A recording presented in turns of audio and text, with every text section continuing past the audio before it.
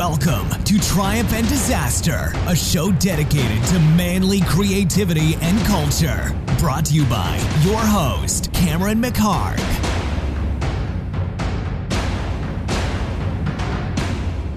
Hey guys, it's Cameron, back for another little Triumph and Disaster deal here. I want to start out, first of all, I have a Patreon account. I mentioned it, I think, in the last podcast, and it's up on, you'll see it on the last blog or two, if you go to triumphanddisasterblog.com. I mentioned it. I don't have an intro video up yet, nothing like that. But if it's if you go to patreon.com, that's patreon.com/Triumph and Disaster, all spelled out. You'll see what it is. And it's just a way to support the podcast. I do all this on my own dime and my own time, and I don't have sponsors or anything like that. I would actually like to do more shows more often, but part of the reason why is because it does take some time and effort and a little bit of money. And, so I'm trying to make a cool show for you guys with cool guests and something of value for you. So what you can do, if you'd like, is you can go there to patreon.com/Triumph and Disaster, and I'll have a link on the blog too. If you go to triumphanddisasterblog.com under the this week or the last couple weeks. And you just have a couple of options. You can be a patron for either like $5 or $10 a month. And I'll call you out to thank you like I'm going to do with these folks right here in a second. And then if you do the $10 a month patronage, I'll send you a t-shirt, a really cool Triumph and Disaster t-shirt. I don't know if you've seen those or not, but I have them in the store at the Facebook page for Triumph and Disaster. And I think also on the Instagram, so you can check that out. And usually on every blog post, I have a button for the store, so you can check it out there too. Yeah, so anyway, it's just a way to support it and keep this thing going and a way for me to do this a little more often for you. So anyway, I would like to thank Kelly McCormick, Attila, Killeray. Oh my God. You know what, Attila? You're probably listening to this and you're probably really offended. I just jacked it up. I know you have a name that I don't know how to pronounce this name. So but it's Kiralay. So Killeray? Kiraly. God damn. Wow, did I have a stroke? Attila Kiraly. Here you go. Well, you've been very called out, Attila. That's a badass name, by the way. You can't go wrong with that name. Anyway, also Ben Colomer and Melinda Rocha, Daniel Friedman, and Tyler Hymanson. So thank you guys. Thank you so much for getting this thing started. And I rolled it out, kind of unofficially. Like I said, I don't have an intro video or anything like that. And I already have you guys supporting this. So I really appreciate it a lot. And yeah, if you do the $10 one, I'll send you out the cool t-shirt. Just make sure to give me your address. So now that I got that stuff covered, this week I have Robin Petgrave. There's so much about this guy that I don't even know really where to start. I did this, I acted in this music video for Columbia Tatone. She's a really talented director and photographer. And she did a music video for Pop Evil called Colors Bleed. I'll put that on the blog too, triumphanddisasterblog.com. Go to the Robin Petgrave episode, and I'll put that up so you can see it. It's pretty badass, actually. And I'm like the bad guy in this thing. You don't even see my face till the end, but it's super cool. And Robin actually flew the helicopter in this thing. So it was shot at this airport in Compton, and it's a museum. I've never heard of it or seen it until I got there, but it's called Tomorrow's Aeronautical Museum.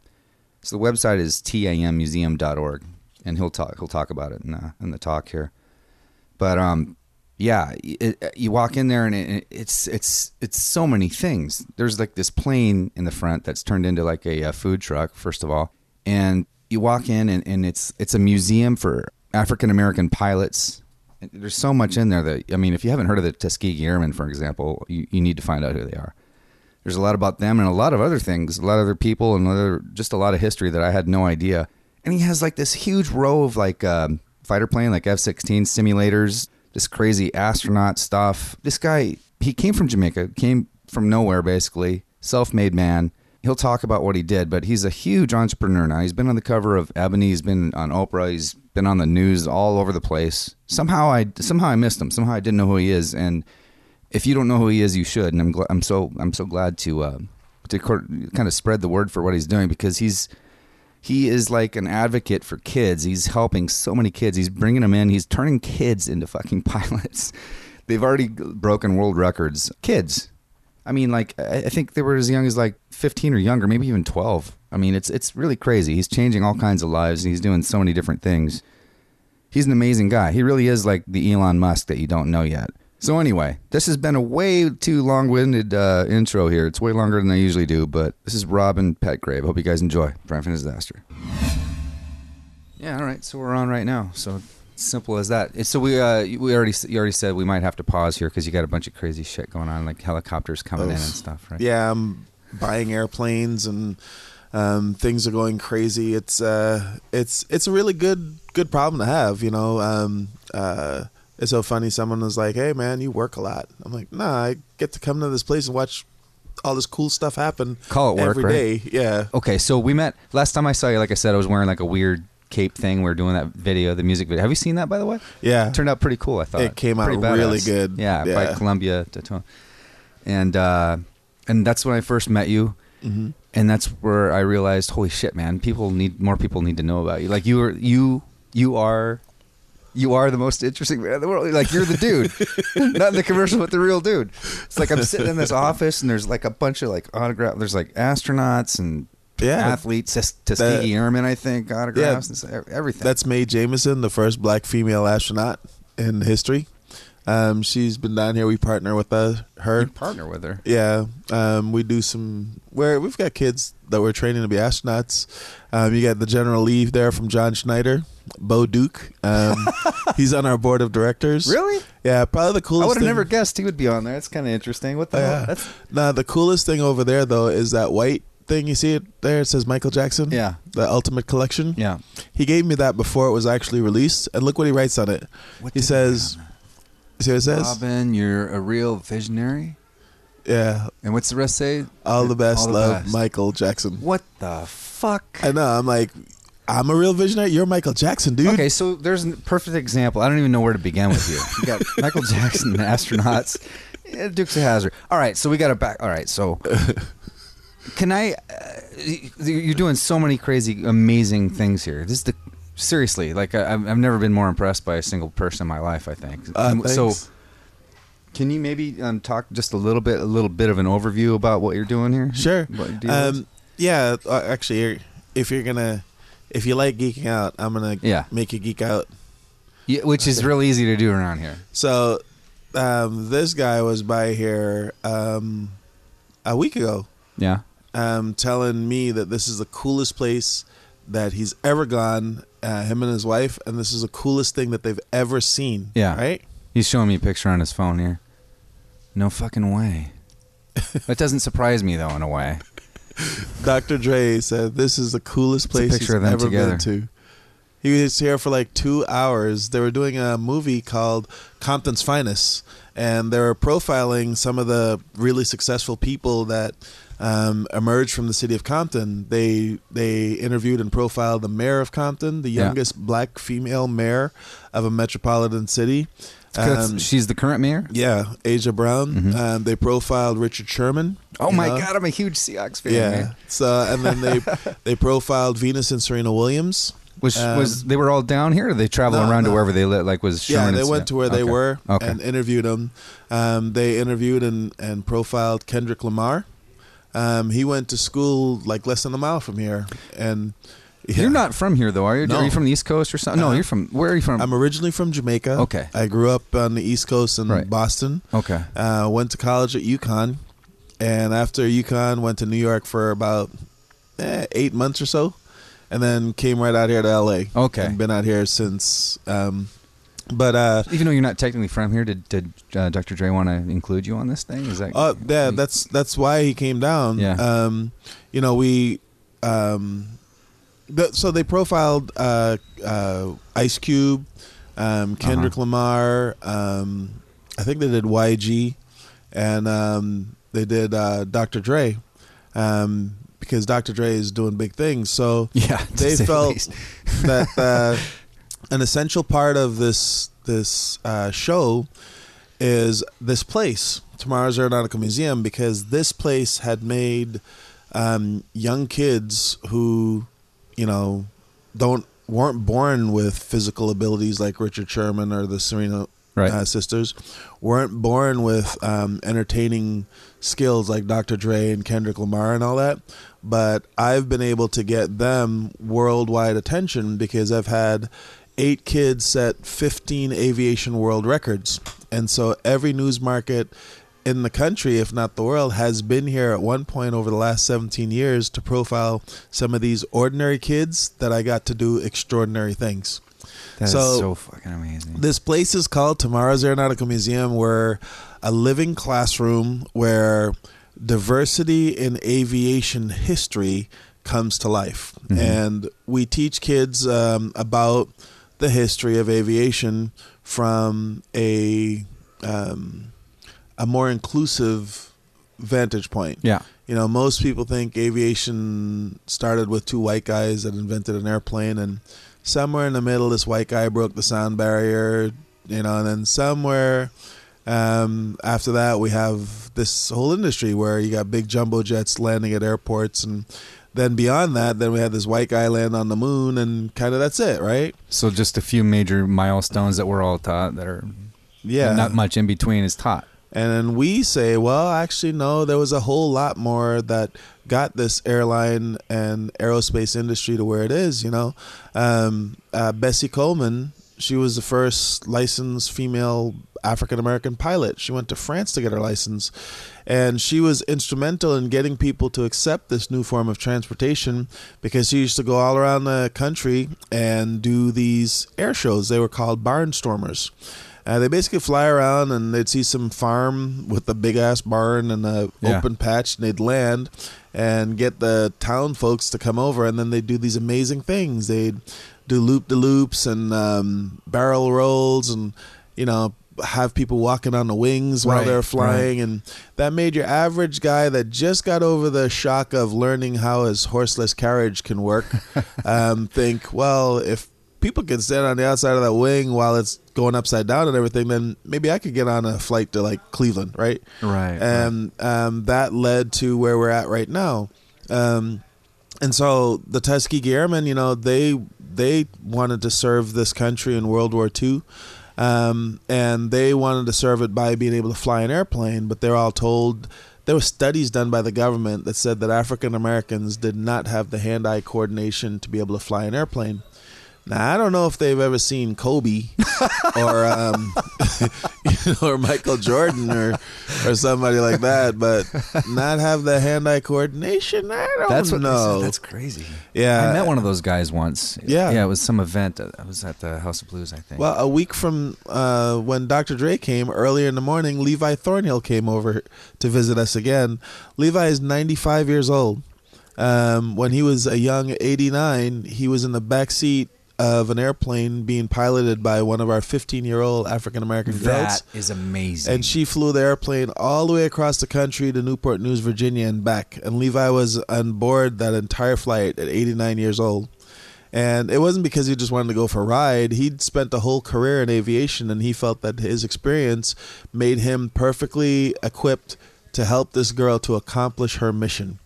And, you know, it was really cool. Everywhere, to say the least, man. That's pretty fucking amazing. Everywhere they stopped, they were met by Tuskegee Airmen that autographed the airplanes and, you know, reunited with their old buddies. And it was a really cool goodwill trip that made the whole world step their game up, because when they saw this little black girl who's 15 years old piloting an airplane across the country and back, they just said, well, if she can do that, then I can insert name here. Yeah. I can, you know, I can get that job. I can go for that interview. I can lose those extra pounds. I can be a better parent. I can be a better brother, better sister. I can go for that degree.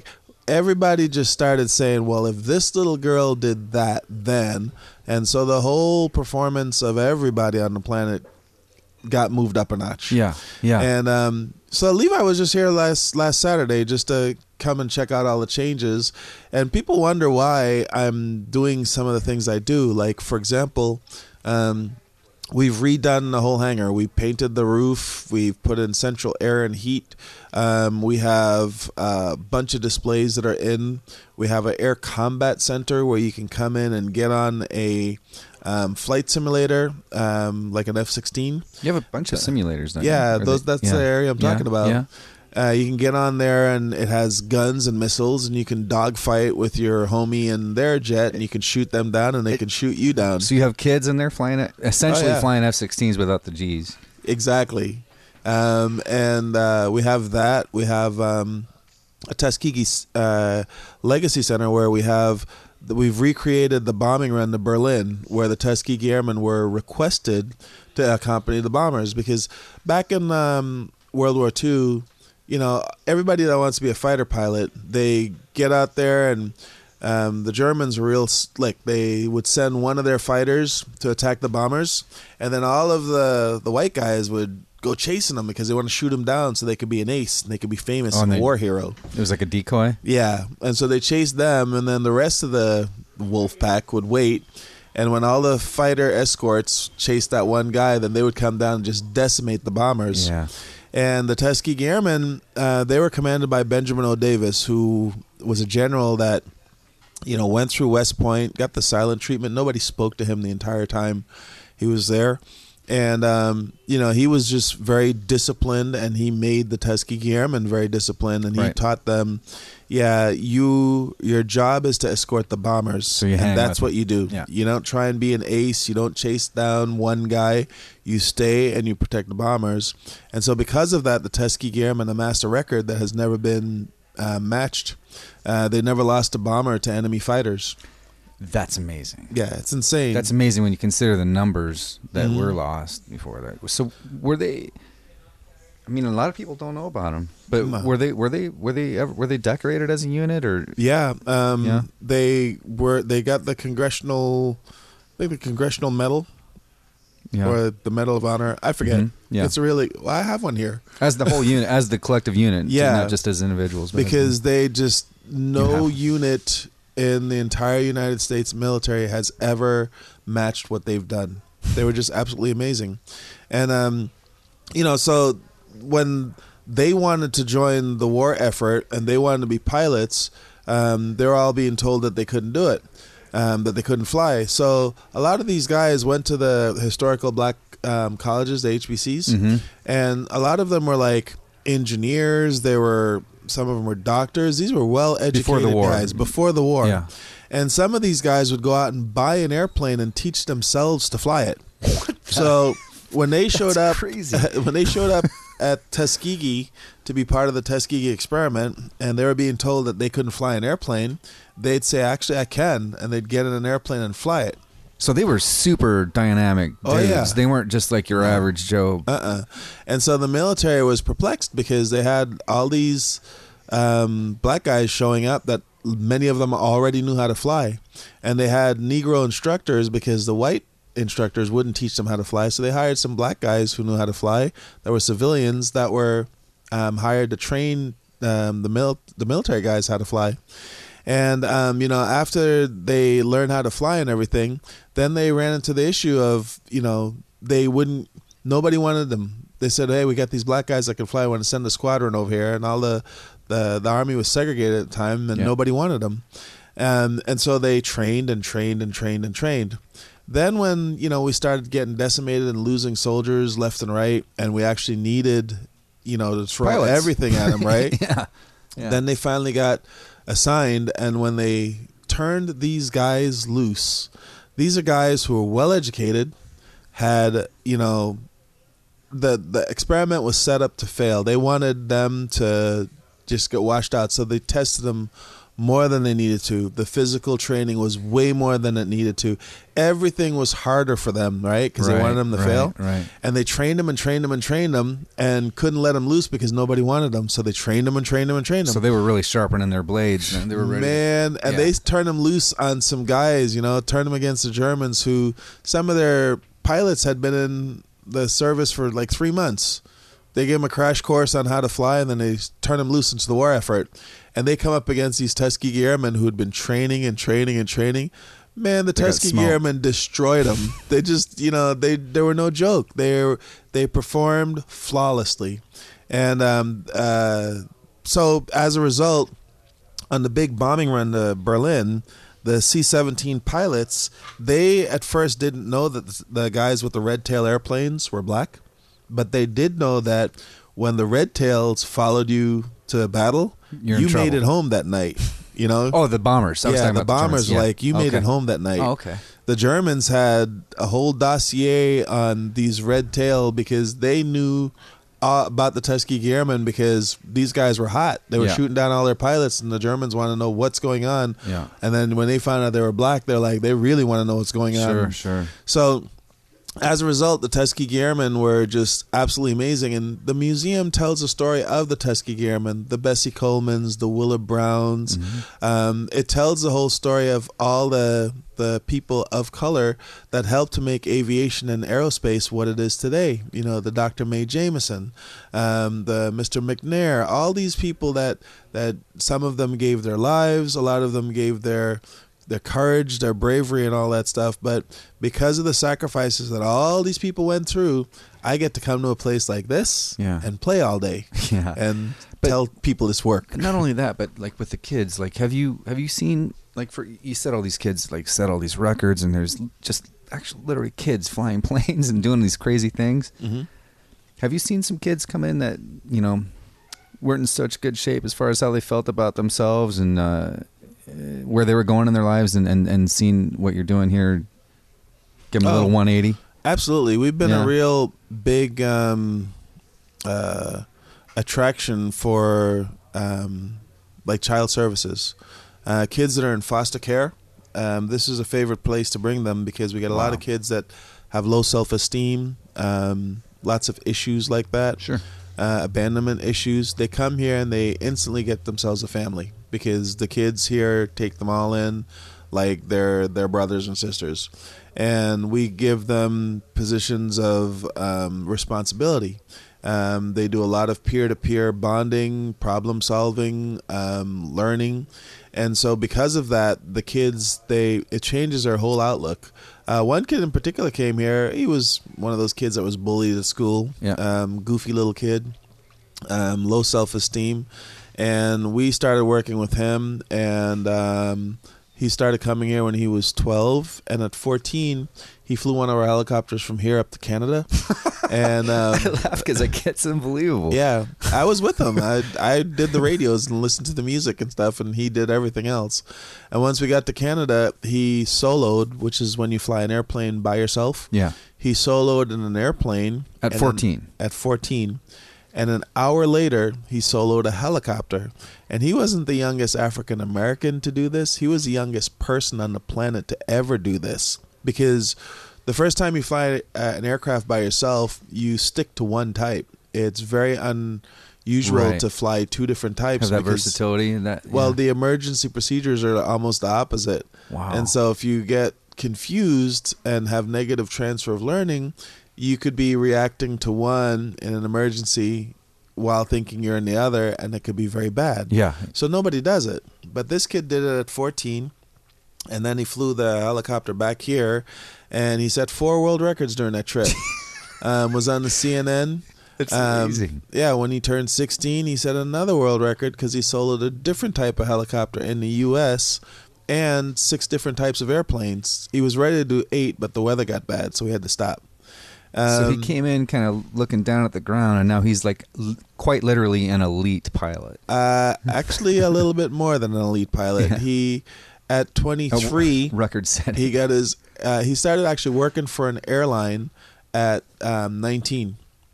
At 23, he became a captain. That's the youngest you're allowed to be a captain, is at 23. Wow.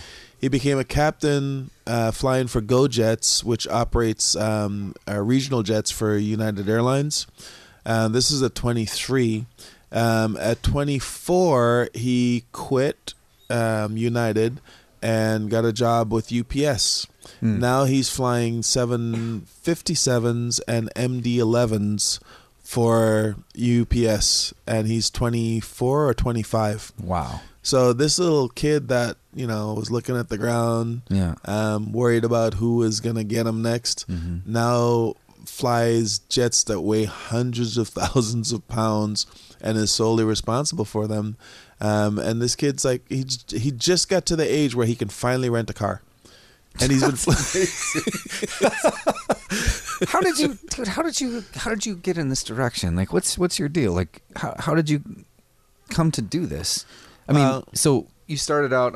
I don't know much about you. So you started out being a pilot before or after college. I'm assuming something like that. Maybe you're in the military. I don't know. But how did you wind up doing what you're doing here, especially with the kids and all that? Well, when I came to the U.S., I was always interested in flying. Were you a kid when you came here? Yeah, I was 10. Okay. And I used to save my lunch money and take the buses in Boston to see where they went. And one day I wound up at Logan Airport, and I'm watching all these big jets take off and land, and was just fascinated by it, right? I thought it was the coolest thing ever. Well, then everybody told me if I wanted to do that for a living, I had to join the military. And I have a problem myself with the military because I question authority. Sure. I'm the guy that have been told over and over again I can't do certain things. It's impossible to build a museum that's a place where kids can... It's nothing better than someone telling you that. Oh, yeah. I've been told that many times, but I question that, and I'm like, you got to prove it to me in order for it to be real. And so that's why I've been able to accomplish the things that I've done. But I had a feeling in the military that attitude wouldn't work very well. Mm-hmm. Because when they're giving you an order to go do something, you can't tell them, well, no, let's change. You got to do it. Right. And I figured my personality and that kind of structure wouldn't work very well together. So I didn't, and I gave up on it. Then after I moved out here to California, I went on a sightseeing flight with a pilot that was my age. I was like, you joined the military when you're really, really young? And he said, no, I just paid and took lessons. And I was like, you can do that? And he said, yes. I said, well, hell, if you can do it, I can do it. And I had a $2,000 credit line on my credit card at the time. Mm-hmm. And I found these flight schools. I went there and I said, okay, I'm going to be a helicopter pilot. And they said, okay, it's going to cost, X. How much you got? I'm like, I got $2,000. And they're like, how are you going to pay for it? This is impossible. And I said, I'll tell you after I've done it. And they're like, that, really? Dude. I'm like, I said, look, all the things in my life I've done just because. I graduated high school because everybody else was graduating high school. I went to college because everybody else was going to college. I've done all these things just because. I'm like, now I found something I want to do. I have no idea how I'm going to pay for it. I just know I'm going to do it. And it took me about a year to get all the money to pay for all the lessons. And I started being a flight instructor, and I was working in Torrance. Well, I have an issue with my old boss because every time aircraft fly, every 100 hours that they fly, you have to do an inspection on them. Basically, I got to take them apart, check everything, make sure everything is within tolerance and in good condition. Then you put it back together and you can fly it for another 100 hour. Well, this one helicopter needed that inspection, and the guy didn't do it and wanted me to fly it anyways. And I wasn't going to do it because I'd lose my license, right? Yeah. Plus, it's wrong. Not a good idea. Yeah. So he decided he was going to punish me for not breaking the law. So I was like, really? So I leased a helicopter and started a helicopter company right next door to him just to piss him off. And I thought, it would go for a little while, then it would go out of business, and I would go to Oregon and fly big helicopters. Well, it kept growing and kept growing and kept growing to the point of I had $300 when I started it because I had just previously paid off all the money that I'd borrowed to get my license. Mm-hmm. I paid off all that stuff, and so I had $300 left on the credit card. I started this company with that, and then, I don't know, 4 or 5 years later, the company was doing $3.5 million a year. What do you think it was that made it that successful compared to his? What do you think you were doing differently? Oh, it was simple. It was during a recession, and I just thought, well, you're not going to become successful, or it's a bad business model to become successful because you get rid of all the competition. If they don't exist, and people don't have a choice but to come to use you. I just said, nah, we're going to become successful because I'm going to be better than them. I'm going to provide better service. I'm going to do it cheaper, and I'm going to go for the volume. And so while the economy was really bad over here, I just marketed it to Europe. And so I had people coming from Europe to pay to take lessons over here. Interesting. Because our money was worth crap. Right. And theirs was worth a lot. So I was like, well, come over here. And so I brought in a lot of people from Europe, and we trained them, and it was great. And it was just providing a service. And people like that because a lot of pilots they're not elitist, but when you can do something that everybody else wants to do, you get kind of an attitude. And I never copped that attitude. Right. I just for me, I'm never flying as good as I can. I'm never going to fly the coolest helicopter. It's always something out there that I'm always going to have to get better at. Right. Humility. And, and even my skill level, I've been flying for 28 years. I have over 22,000 hours flying. That's a lot. Yeah. And I know that I'm still not as good of a pilot as I could be. So I constantly am trying to get better and find more efficient ways to do it and get my skill level up constantly. And that keeps it fresh and young and makes me want to do it and keeps me motivated. And I never get a chance to get overconfident because I'm never resting that on good. It. Yeah. I'm assuming you have that same attitude about what you do here for the kids, for the museum, for everything. So I'm doing all this stuff, and all these magazines and newspapers and all this stuff started doing stories about me, right? They even wrote a book called The New Color of Success, where they talked about entrepreneurs, under 40 years old, making millions of dollars and stuff like that. And teachers would see this stuff and read this stuff. I was in Ebony Magazine, Essence, Black Enterprise, bunch of them, and asked me to come to their school for career day. Mm. Well, I remember the first school, it was I think the 96th Street School over in Watts. And they said, yeah, will you come for career day? Because, we've got kids graduating that have never had a career day here. And I was like, what time? And they're 8 a.m. I'm like, 8 a.m? Shit, that's fucking early. I'm like, I hate getting up early. So I was like, well, where's your school? Oh, it's a bad part of town. It's dangerous. So I'm like, whatever, where is it? Yeah. They said over at 96th Street School over in Watts. I'm like, damn it. You know how much traffic I'm going to have to go through? So I was like, well, how big is your playground? They go, our playground's pretty big. I'm like, okay, I'll be there. So, 8 a.m. You didn't even tell them what you're going to do? Oh, I did. Okay. Well, sort of. I get where you're going. I told the people that needed to know what I was doing. Okay. The rest of them was a big surprise. Right. So most of the school, except for the principal and the vice principal, most of the school see the gates open up in the morning. Then my 5 stretch limousines would pull in. Then 20 exotic rental cars would pull in. And all these guys would get out of it in flight suits, and everybody's looking sharp. And then, they had all the students out on the playground watching all this stuff. And the students like, is P. Diddy coming? What's going on, right? And then they see a ghetto bird, what they think is a police helicopter, go flying by. Right. Only this time it turns around and it starts getting closer and louder and bigger and closer. And then it lands in the playground. And then I get out of the helicopter. I go walk into the stage. And the kids are trying to look past me when's the pilot going to get out? And they get on the stage. I'm like, hey, how you guys doing? Oh, really? Yeah. And the kid's one kid raises his hand. I go, hi, yeah? The kid's like, when's the pilot getting out? And I was like, I am the pilot. And the kid's looking at me like they just saw a fucking unicorn. They're like, you the pilot? I was like, well, yeah. And not only am I the pilot, but I own that helicopter. And the kid's like, what? They did not expect my black ass to be telling them that stuff. And I'm like, not only do I own that helicopter, I own all those limos and those cars and all those people you see there work for me. And if you come to my airport, I have 15 other helicopters. I got 12 airplanes. And the kids are just like, what? I said, but I'm not telling you this because I want you to think I'm cool. Right. I'm telling you this because I didn't know I could do any of this stuff till I got out of college. So if you start applying yourself now, you're going to find what it is you love to do, and you can be in a position so that when these opportunities arise, you can get on it, and you will be more successful than I ever could be, and you will own more stuff than I ever could own because you're learning about this now while you're in elementary school. So if you start applying yourself and start doing the things that they're telling you to do now that you think are annoying, like homework, right? Well, what are you going to do if you meet a guy like me that has a pocket full of money and wants to take your idea and turn it into millions of dollars for the both of us?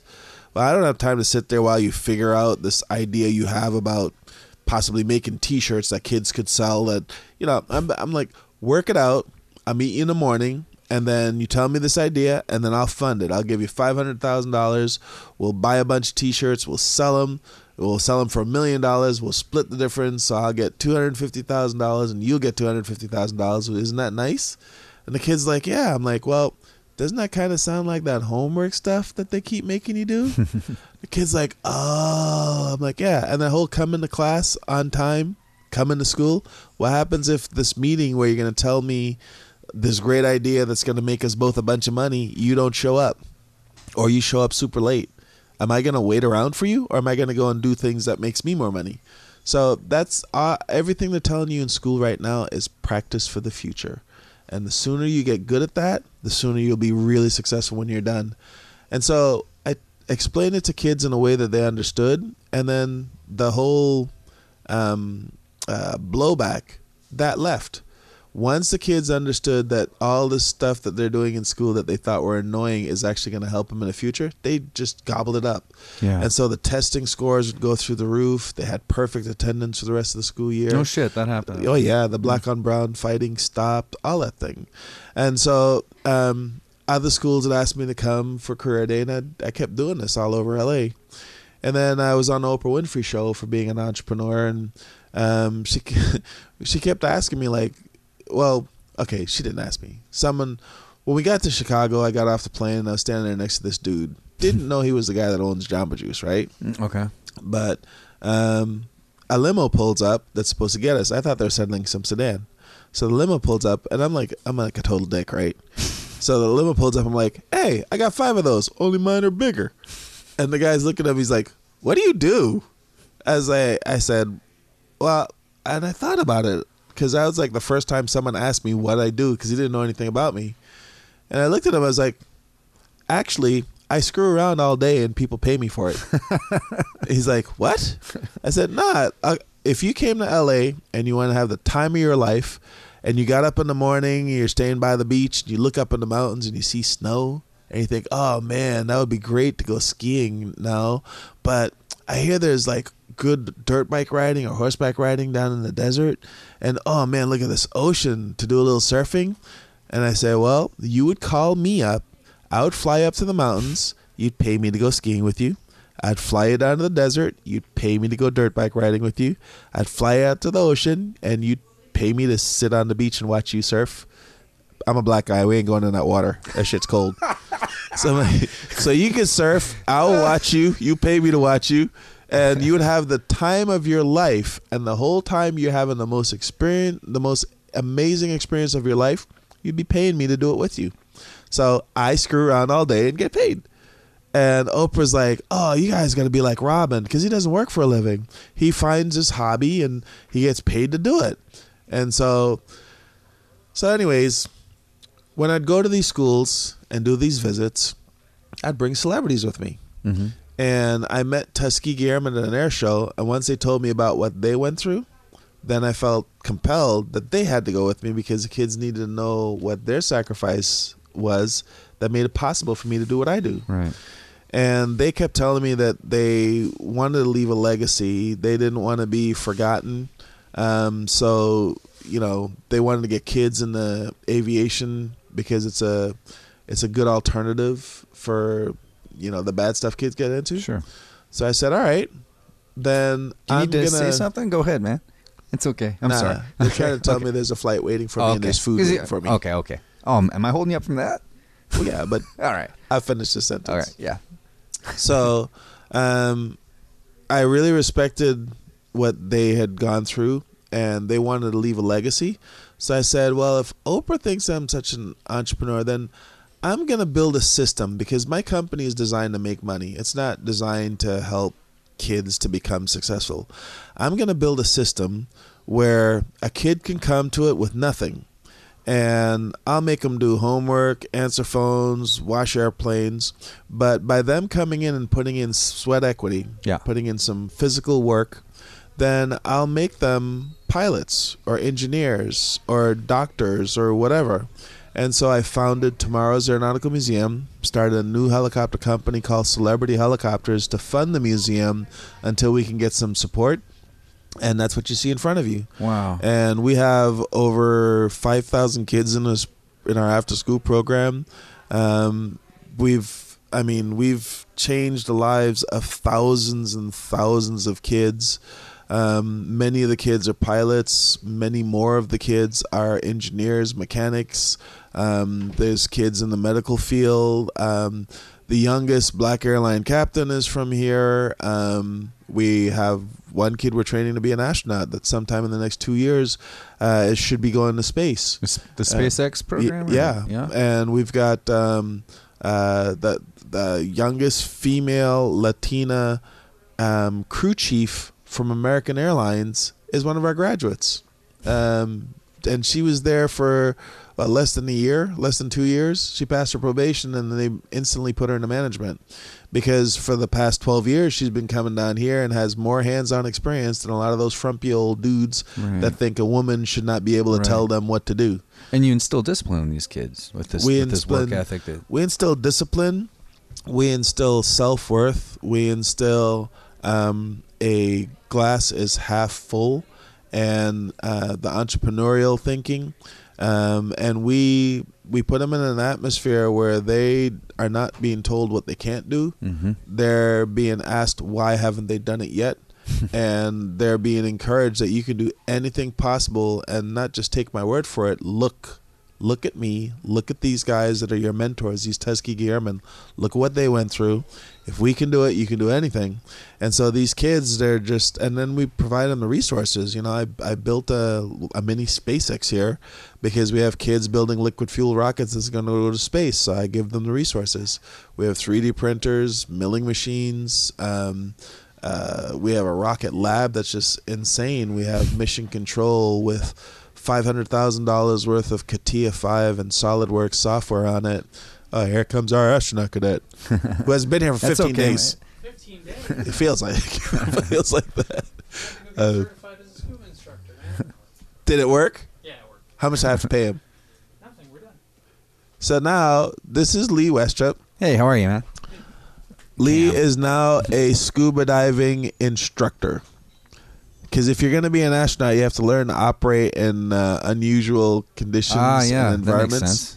So the other astronaut cadets are going to be trained up to be dive masters. But Lee, since he's furthest along in the program, he's now a scuba diving instructor. Very cool. And we have a 50-passenger boat that's going to be our dive boat. We're going to build an underwater lab just in the harbor. That's so, dude. Yeah, continuously blow my mind. You actually are kind of an Elon Musk sort of a guy. You're very comparable to him, I think, in a lot of ways. We build Elon Musk's future workforce. So yesterday, Sunday, Chris Lynch came by. I did not know his wife is a biologist. Chris Lynch is getting my recommendation letter because they have a grant. The UCLA has pioneered technology where they can now 3D print an organ. Jesus Christ. Yeah. And they have a grant that they're going to work with the museum to get the kids to understand that technology. They can now 3D print an organ. They can 2D print one. They've been able to do that with skin cells. But now they have a way to layer them so they can actually 3D print an organ. So they were just by here. So when I was telling her I kept calling it hydroponics, and she's like, aquaponics. I was like, oh, yeah, okay, fine, Miss Smart Girl. But that's what we're going to build is aquaponics lab offshore where we're going to grow the ultimate organic food. We're going to grow fish and food that has never seen real direct sunlight or real air. It's going to be all... Where can people keep track of everything that you do? Is there like one single website that everything is under that? TAmuseum.org, which is running slowly behind because things develop here at a lightning pace. Yeah. We build stuff and make stuff and add stuff super fast, and our web guys are trying their ass off to stay up. It looks like it's like a Dell computer from 1993 on the website or something. No. The stuff on the site is amazing. You look at it and go, wow. But all the stuff is on the site? No, because the stuff that you see on the site, stuff. Yeah, we keep adding more shit. So all this stuff that you talk, because it covers a lot of different things, is going to be on accessible on this one site, though, eventually. There's a lot of stuff on the site that I didn't even talk about now because it's old shit. But when you read it, that'll be the first time you see it. So you'll think, oh, this is the coolest new shit. And you're already but past since that. then, yeah, we got way more cooler stuff than So what's the site again? I'm going to put it on this blog. www.ta, like tomorrow's Aeronautical, tamuseum.org. Okay, cool. Yeah. So I'm going to take a little break. Yeah. I'm going to take these guys for a little half-hour flight. And also, we have our food truck outside. Oh, you didn't even know about our food truck? No, I didn't know about that. So one of the kids in this program, when he was getting out of high school. the airplane thing. Yeah. You told me about that when I was here last time. Yeah, well, it's done now. Let's hear about it. So this isn't going to travel around, or is it going to be here? No, I can travel around. Yeah. They're already starting to book dates for me to go to things with this.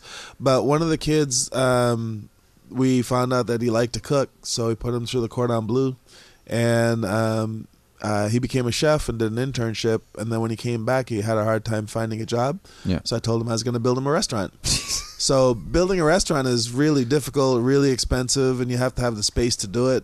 And we didn't have any of those things, so I bought an old cargo airplane from World War II that actually flew combat, chopped it, and turned it into a food truck. And now it's the very unique one Such a cool idea, too. It's a gourmet, state-of-the-art food truck. The inside of it is like an immaculate kitchen. And now we hire young chefs some of them are still in culinary school.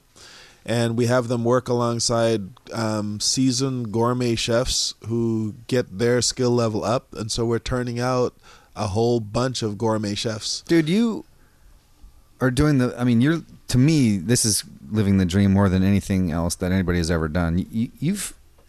I shit you not, man. You really are changing the world. You really are and have.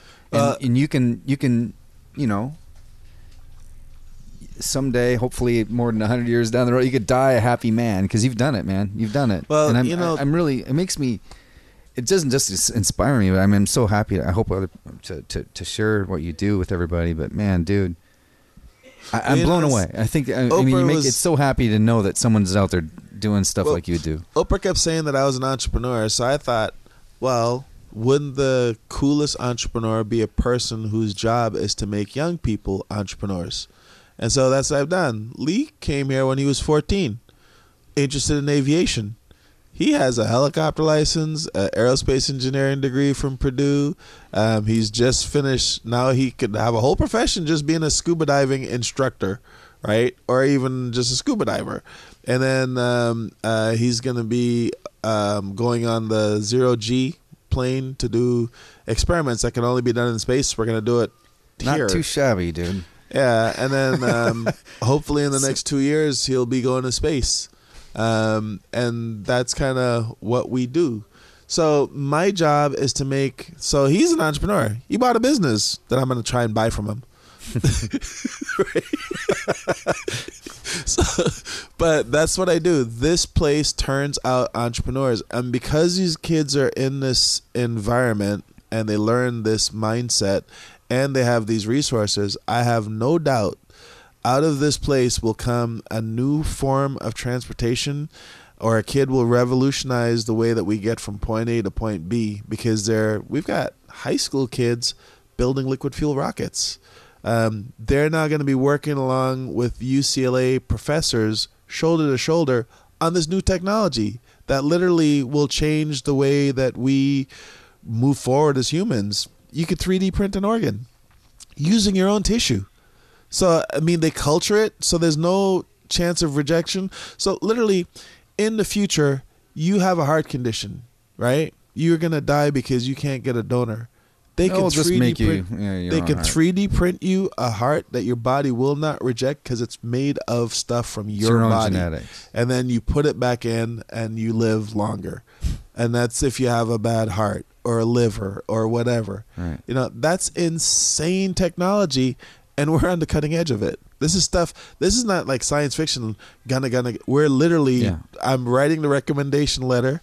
They'll get the grant, and sometime in the next year to 2 years, we'll start building this machine and this technology to 3D print organs.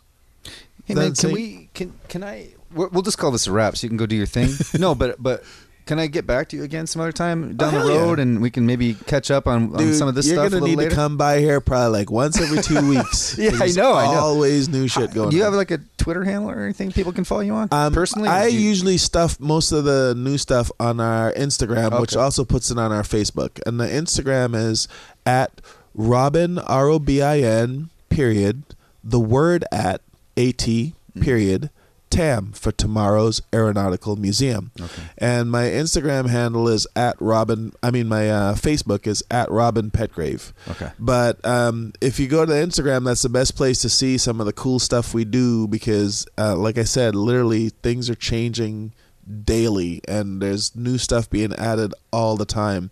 And when you see what we have planned for the future and just over the next few months, it'll absolutely blow your mind. We're about to start an electric airway with like what Tesla did for I remember you electric talking cars. about that when we were doing that music about electric. I ordered 4 charging stations. We're going to put them in airports so you can take your electric airplane, fly to another airport, get something to eat while it charges, and fly back. And we're paving the way for the United States to have the same kind of infrastructure that Tesla has made for electric cars. So, I mean, this is going to happen in the next month to 2 months. The stuff's being built, it's being shipped here, and then we're going to install it. And it'll changing start. everything. That's nuts. It's nuts. Tomorrow's Aeronautical Museum is a game changer. Mic drop.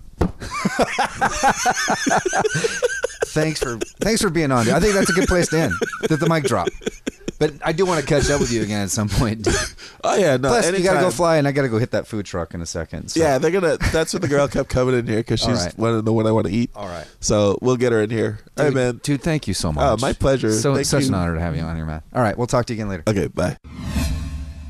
All right, you guys. That was Robin Petgrave. What a badass. Guy continuously blows me away. I sit there with my jaw dropped open listening to what he does and just looking around at all the shit that he's accomplished and what he's going to do.